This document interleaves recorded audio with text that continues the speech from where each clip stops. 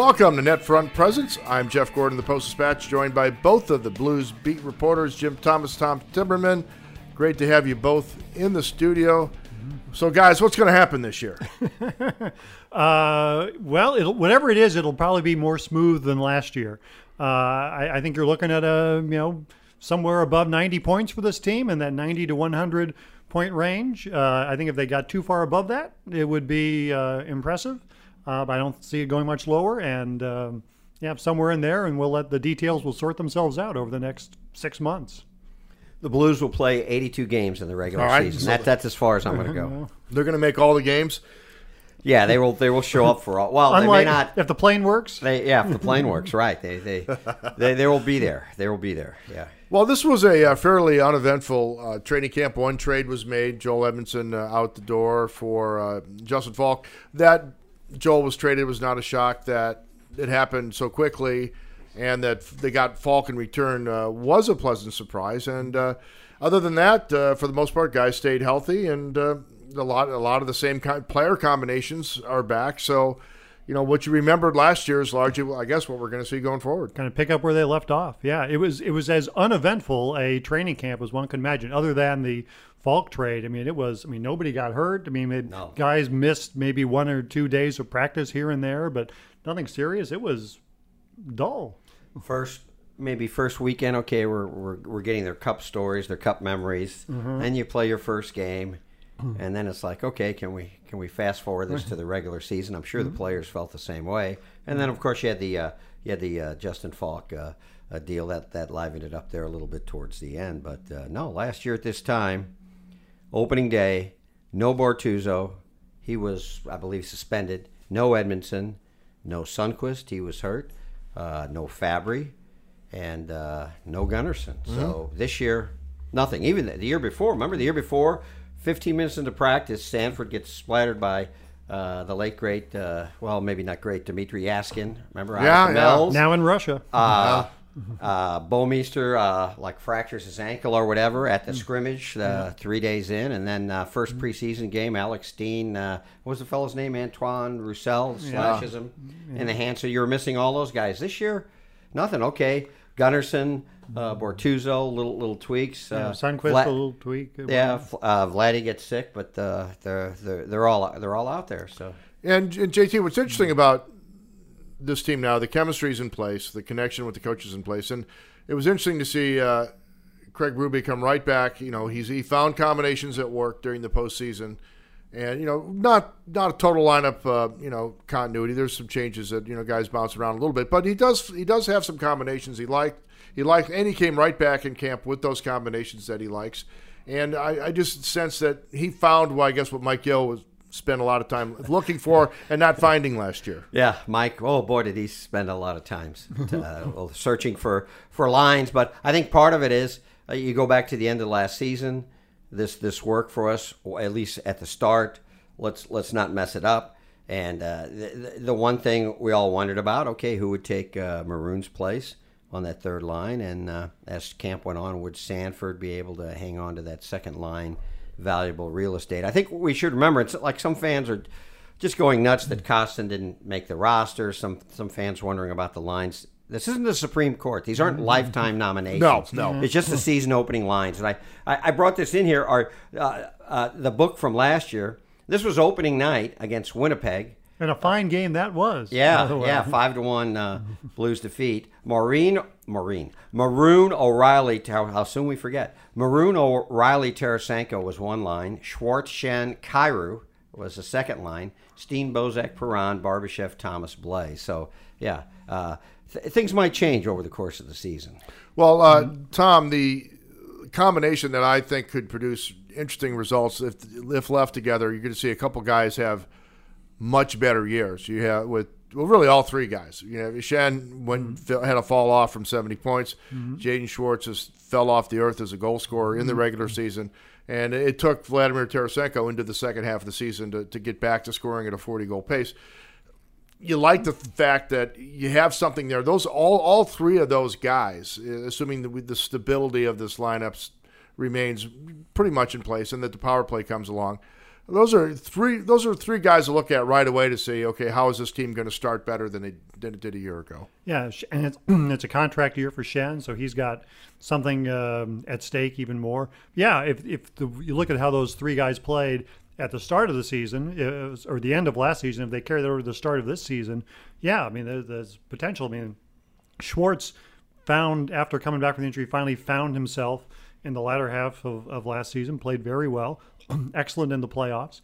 So, yeah, and, Tarasenko, for all the doom and gloom there was early in the year, the guy, found his, played at the end of the year, ended up with numbers that were pretty much what you'd expect from Vladimir Tarasenko. So, yeah, that is a line with a lot of potential and who should exceed all of their numbers from last year. But, yeah, a lot of those numbers, if they can get the power play going, because that makes all boats rise and get Shen and Tarasenko's numbers going. And JT, they got a couple. They could put together a couple good units now, and maybe then some.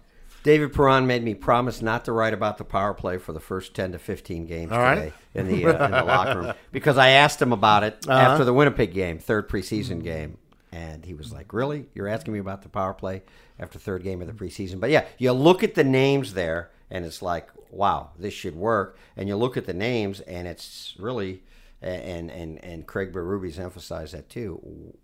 What's the top group? What's the second group? It's pretty balanced, and as Tom wrote about today online and in the Post-Dispatch, you've got a kind of a lefty and a righty group. You've got 4 lefties and a righty, and you've got 4 righties and a lefty, and hopefully they will pay heed to Mark Savard's mantra, which we talked about last week. Which stole from us. Said we would have done that for what, half the price? A lot less. We would have split up half of his salary. Shoot the puck and move it around quick. Yeah, quick puck movement, quick player movement, and when you get it, you shoot it, right? So it will take a while to find out, Tom, how it all works together. But the other thing Craig likes is the fact that guys will have to compete before to be on the units, and also which if the number one wants to be out there for a minute and a half and get a lion's share of time, then it's going to have to earn that. Yeah, it's no gimme as to which group they'll put out first. When the penalty is called, and it used to be the first unit went out there and they'd be there for 90 seconds, and then the other guys would clean up the mess. Not necessarily make it a lot cleaner, but continue the mess. And, now or maybe sometimes even make the mess worse. messier. Yeah. Worse, yeah. That's something. I mean, Colton Parayko, who's got the best shot of anyone on the blue line, is not on the power play. I mean, is for the guy who's you put him at the point and think it'd be a devastating weapon. They don't need him as it stands right now. Now we say this all with the somehow thought that it's going to work. And we saw last year where they would put out really good guys on the power play, and it wouldn't work. So now they've got to, you've got good guys, and you've got 2 good units, and now they just need to see some results. And they got to a good start last year on the power play. We thought we were kind of surprised by last year. And then yes, we were. Then it drove into the Grand Canyon. That was about the only thing that was working well to start. Actually, they were scoring a fair amount of goals, but they they couldn't stop anything. Last 7-3 game. Well, it was important that and I know the coaching staff was shorthanded last year after the change.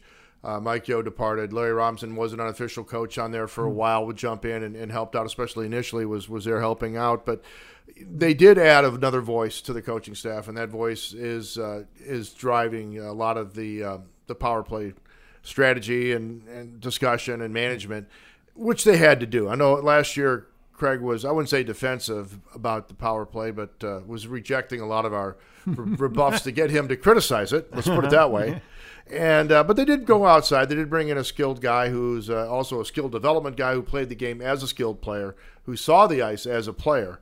So, although it's a bit of we won't hear a lot from Mark during the course of the season. No, we won't. But hello, how are you doing? Yeah, it does. It was, Jim. It was needed. Yeah, no, certainly needed. And a guy, again, he's done some developmental work, but he's never been really a coach, on a team at any level, which doesn't seem to bother the Blues. They had probably one of the most inexperienced staffs in terms of the assistants and number of years they had logged in the league last year, and it didn't seem to bother him. But Savard, I'm sure the game is still fresh to him, and I'm sure he's got a lot of insights, maybe small little details that he can help the players with, and his power play record as a player speaks for itself. So my goodness, if you get that working with this team, and of course there'll be other problems that not even this astute group here can even comprehend at this point. But entering the season, you think, okay, what's the one potential soft spot on the team? And you're like, well, it's the power play. Well, now you've added this coach who's dedicated to improving the power play. You're bringing one of the best power play scoring defensemen in the league in Justin Falk. So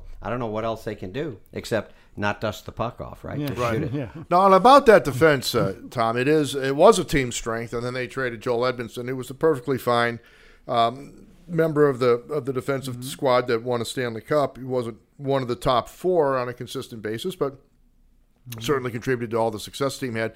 You upgrade from him to Falk, who can play and has played top 4, even top pairing minutes in Carolina. And it just, while you're still sorting out how things will play out in, let's say, the last 10 minutes of a game when you condense your groups, this is a very impressive group when healthy. And as they said right off the bat, like Doug Armstrong, you don't have to shelter anybody. You don't have to give somebody just offensive zone starts. You don't have to totally rely on, although you'll lean heavily on Jabo and Parayko. All 3 pairings should be able to match up, and they all should be able to play in the defensive zone. No reason to think that's not the case. I mean, and Vince Dunn is the only guy that hasn't really proved himself, but he has done well. He's certainly done well enough when given the chance.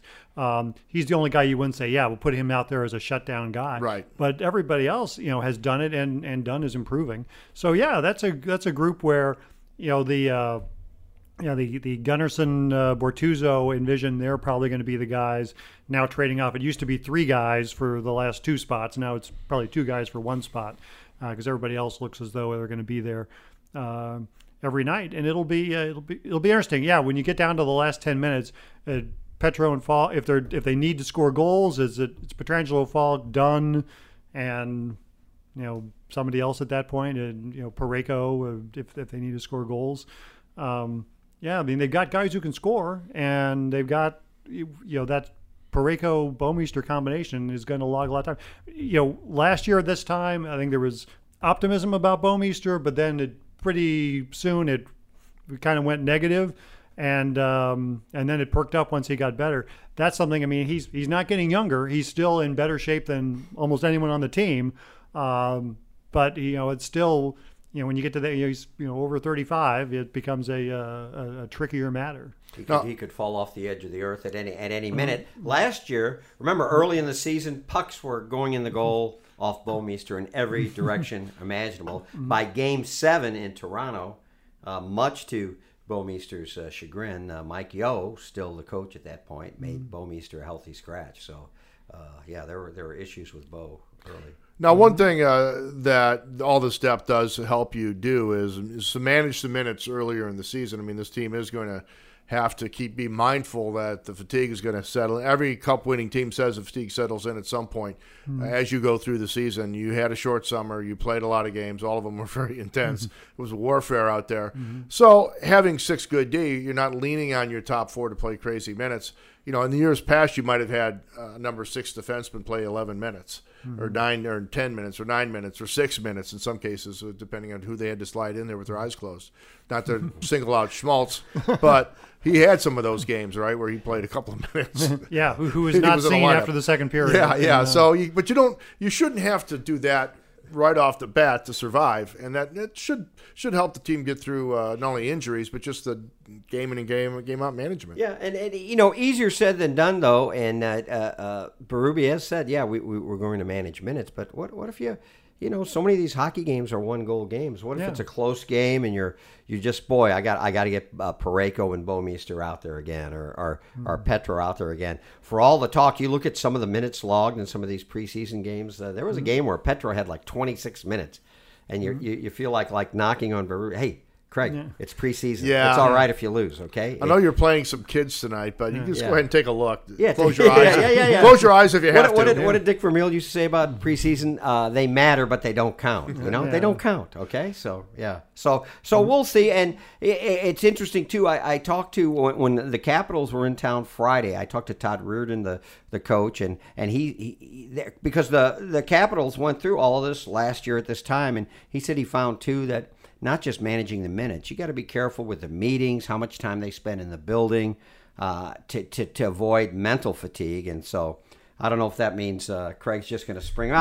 We don't need a penalty kill minute today. Go home, fellas, or whatever. But all that can add up. I mean, it's a real thing, and we'll see how the Blues manage it. Interesting too. They're not going to rely early on. I think they're. Early season, like the month of October, it's all Eastern teams they're not really familiar with. Although they played Washington 12 times in the preseason this year, so all that could factor into maybe a little unpredictability early. But we know now the team knows how it has to play. That was one of the themes of the preseason. The identity is established, but I think it was Braden Shen mentioning it again today in the room. It's really hard to play that way. Yeah, that's something to remember. The Blues style is a draining, exhausting, physically pounding style. And it was one thing they did it over 50 regular season games in the playoffs. But now you're saying we'll do that for 82 games after last year. These guys are gonna be feeling it, I think, early on, and it's only going to get worse as the year goes on. So that's the thing. When you think about Alexander Steen having to do this for the next 6 months, that's it's one thing to have Mackenzie McEachern out there throwing his body around, Sammy Blais throwing his body, but for some of these guys, to put them on, they have the constant forechecking, all it's gonna hurt. And you throw in, your penalty killing like your pants are on fire. This team blocks a lot of shots, which means it's a lot of bruises. Yeah. So I mean, it's easy to say we've got our identity and we know how we have to play, and they're motivated. They say they're motivated to win again because winning is fun. But, man, you go back and look at how those games, you go back and look at the playoffs are different, I get, but even the late season games, just how hard they were going, how desperate their play was. It's early October. They'll be going, if Lord willing, through May and trying to play that way. Oof. Yeah. I mean, basically for them, from the time Craig Berube took over, it was a desperation every night. I mean, there was not a one point where they said, well, we're safe. We got a playoff spot. Even to the very end, the regular season, could they win the division? Everything mattered. There was no break for them at all. And so that's something that is, they're going to get out there tomorrow night, and it's going to be like, well, we don't have to win this game. They were playing. You have to win every night, basically, after Berube took over, and that's going to go for Binnington, who they ran with because they never gave him a day off because they didn't want to lose the whatever magic spell he had going. And he's going to, if he stays healthy, he's going to play 50 some odd games this year. That's 30 some odd games that he's not going to play. Like, will Binnington be able to whack opposing goalies and drive-bys on an 82 game basis? Will he have enough set of sunglasses to wear them at night? I mean, these are all questions that we have to ponder. Will he spend more time memorizing the names of the coaches around the league? But tomorrow, obviously, the Capitals are going to come out, and all of a sudden, instead of what we saw in the two preseason games, Ovechkin's going to be over there in that left face-off circle on the power play, and you're going to have Karlsson out there. Won't see Kuznetsov. He's in the sin bin for a couple 3 games, but still, and. You can almost guarantee Washington's they're just gonna come at him. They're gonna come at him. So, can they? Yeah, and we're not suggesting here on Net Front Presence that the Blues don't have skill, but it was the skill plus that attitude and that style that made them unique. And will they be able to just turn the switch on? Because we saw the preseason games; they didn't play like that. Okay, there was some forechecking a little bit, but we didn't see that the endless cycling, all the hitting, Sonny Sundquist turning into an assassin on the ice, giving guys facials and stuff like. We didn't see any of that. No, it was and to their credit, I mean, it was a more leisurely preseason, not with the game. I was up in Calumet for that game, and before the game, guys walked down, they checked the boards, which were like rocks.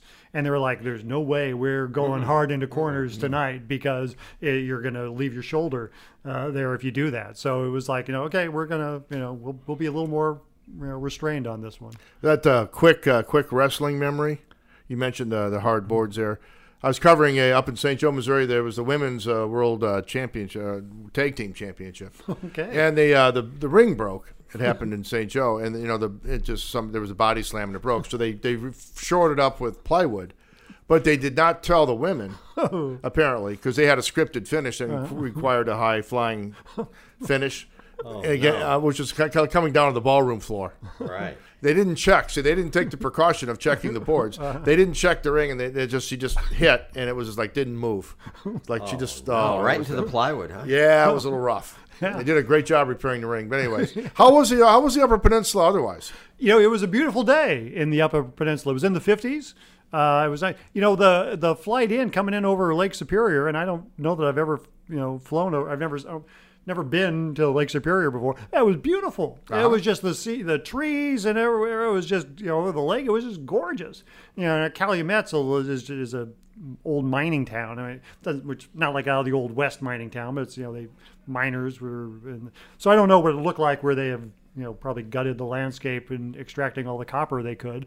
But the fans very enthusiastic and a little bit of historic at the Calumet Coliseum, the oldest.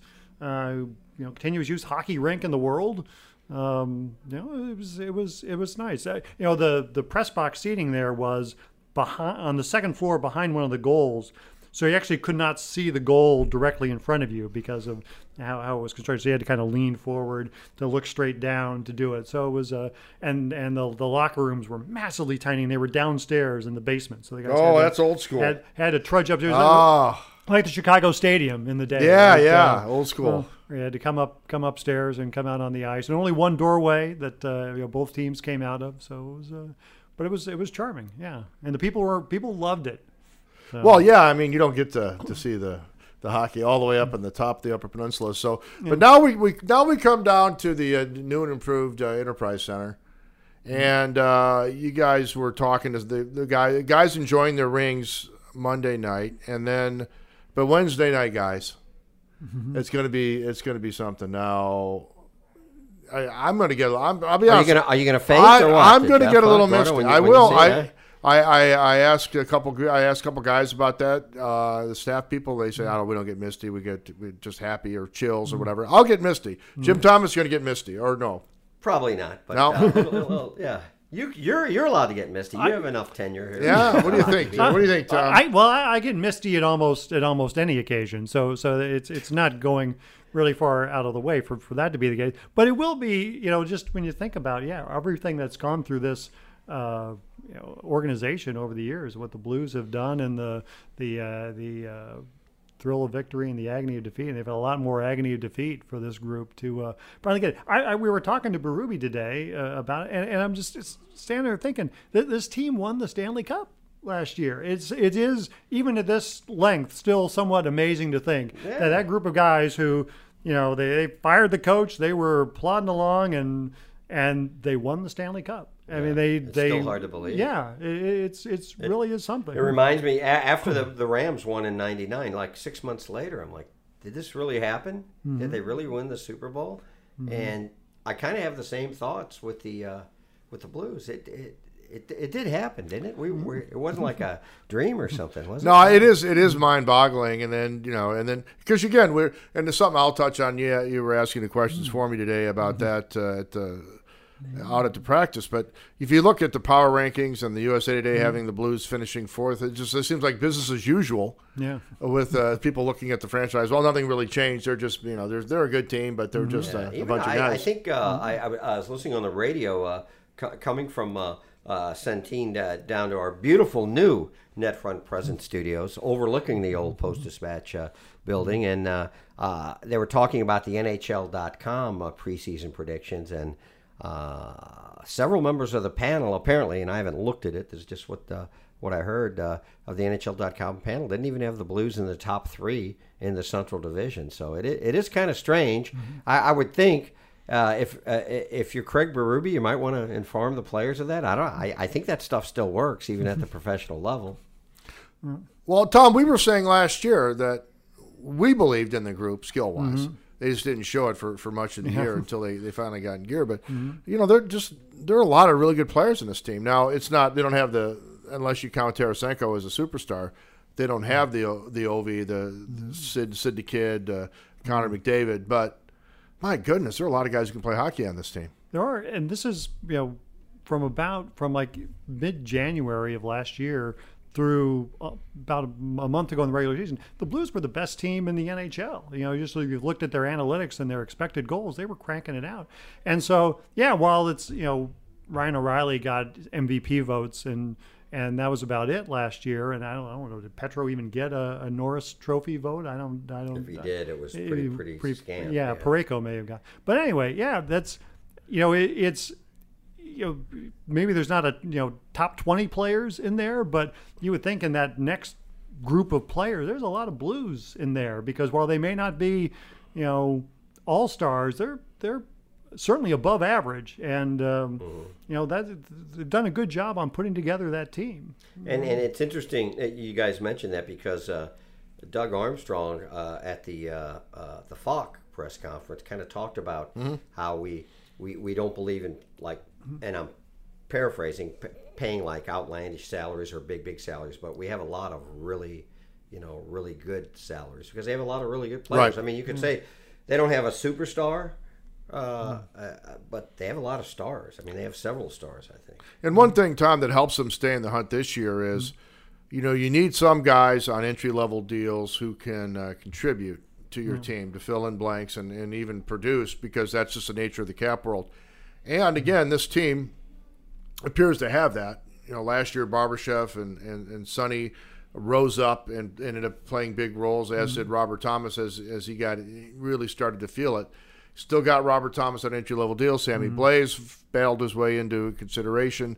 He's going to start out getting some important minutes. Robbie Fabry on not an entry-level deal, but still a limited deal because of his injury history. They've got guys who are still developing, who are filling in blanks and done on the defensive end for one more year. And that just adds value to the group. These guys can play, and they can play and get this team with maximum talent under the cap. Yeah, everybody on the team, it's either you're making a lot of money or you're making a little money. Sundqvist may be the only guy that's like bridging that gap. Middle class, yeah, but and it's all Bo at 3.5. Yeah, Bo. Yeah, then he's on the downward slide. But you got the Paraykos of the world who are not. Yeah, they're not making $7-8 million a year. They're making $5 million a year, which is pretty good money. You can live okay in St. Louis for that. Yeah, Yeah, you can do all right. And it's set up that it should be able to continue. That Dunn will get a raise, and they're going to have to figure out how they're going to make Pietrangelo and Shen, if that's possible, to work under the cap next year. But they have done a good job of putting together a lineup that will work. One thing I will say, you say fourth place in the Central Division. The Central, last year the Central Division was so tight, and it was like 2 points that separated the top three teams. The difference between being fourth and the Central being first may end up being 4 points over the course of the year, because it's a pretty good division, and it's pretty close. It's not like you expect any one team to run away with the Central this year. So now I'll say Nashville is going to be really good. I'll give Nashville a shout out, but there's a lot of love for Colorado now, and that's great because they upgraded their second line. Getting Kadri was good, but boy, they're real young on the blue line. Ian Cole's banged up, and that doesn't help them. They're going to play a couple of rookies or very young players in the case of Girard a lot, and their third, fourth lines. Still scratching my head. Dallas may be better a second line. You had Pavelski. They're still playing Roman Polak a bunch of minutes, and he's a pylon at this point in his career.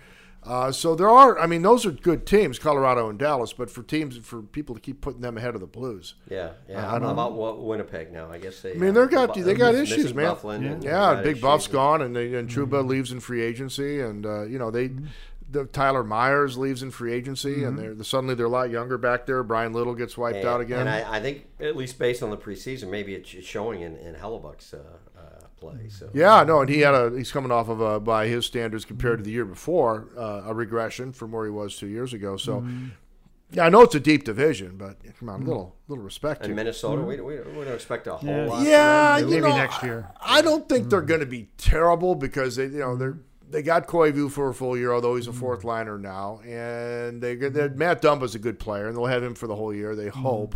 And they missed him for a chunk of last year. And they signed Zuccarello right before the brutally incompetent Paul Fenton. This team did need to bring in another highly paid veteran in his 30s. You got Suter and Breezy under contract to like 2037. They'll both be pushing Social Security. 2037. They'll be pushing Social Security by then. No, it's just why they did that. I mean, there's a team that needed to rebuild, right? Minnesota got caught in between, and before they could get Fenton out the door, he made one more move that didn't make any sense. By the way, trading for Victor Rask, not a good idea. And apparently didn't scout the guy. I mean, did you read some of the stuff that Russo and some of the others are writing? No. They didn't even scout the guy. The guy was terrible for the Hurricanes. It's like, who trades for Yori Laterra? Oh.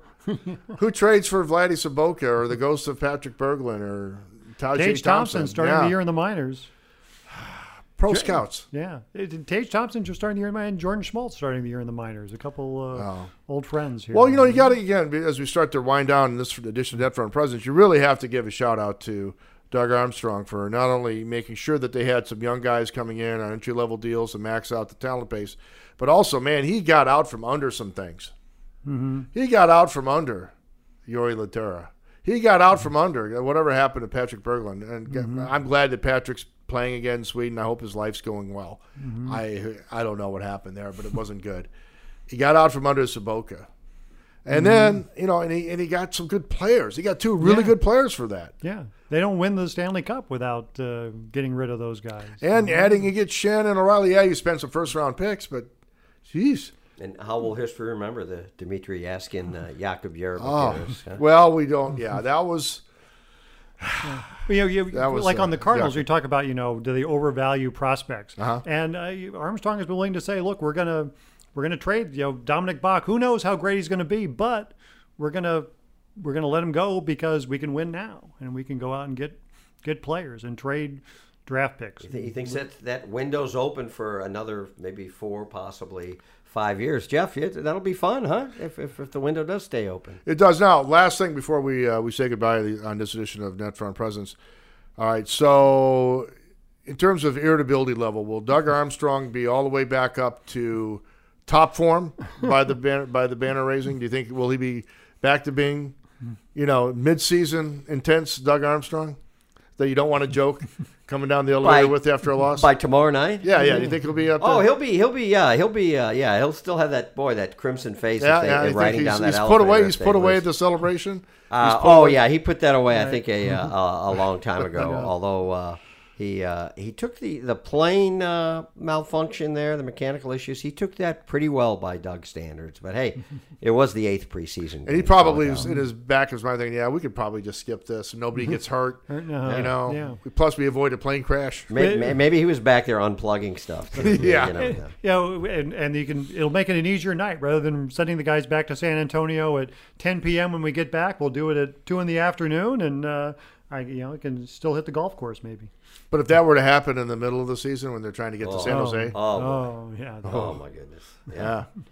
We'll have some Doug moments, won't we? Well, it's inevitable, right? This season we'll have some eruptions, I would think. Well, it's good, and because this team has to, again, the whole theme of like, hey, they want to do it again. They're not going to sit back and say, hey, once in a lifetime deal, look at us, and pat themselves on the back and you get all fat and happy. No, they kind of got it between the Chief and him. They're pretty competitive. Yes. Yeah. The Chief was caught in while we're watching you try to look over and see the near goal there. The Chief got caught on camera dropping a couple F-bombs there in Calumet, no doubt. I hope there weren't little Calumet kids like right behind him, crying back to mom and dad. They're hardy people in the Upper Peninsula.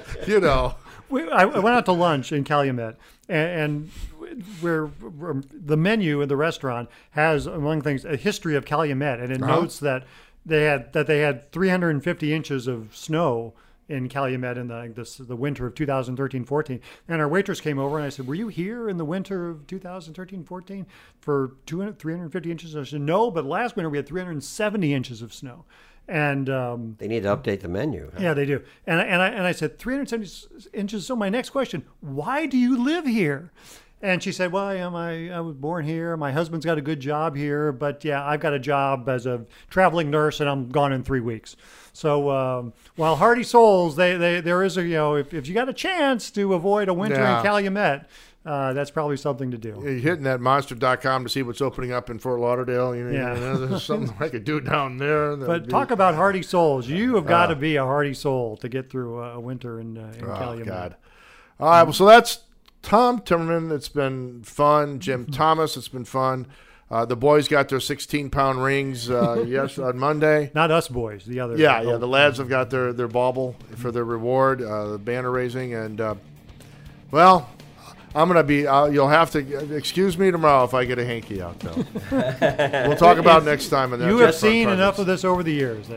Just remember to bring a hanky, okay? Yes. I will. Yeah. All right, that's Jim Thomas. That's been Tom Timmerman. I'm Jeff Gordon. This has been NetFront Presence. Reminder to check out all of our podcasts on stltoday.com/podcast. Subscribe to us, recommend us, tell your friends about it, and also check out all the other stuff that we do on stltoday.com. And don't forget to give that digital subscription a try if you haven't already. Much better user experience. Until next time, see ya.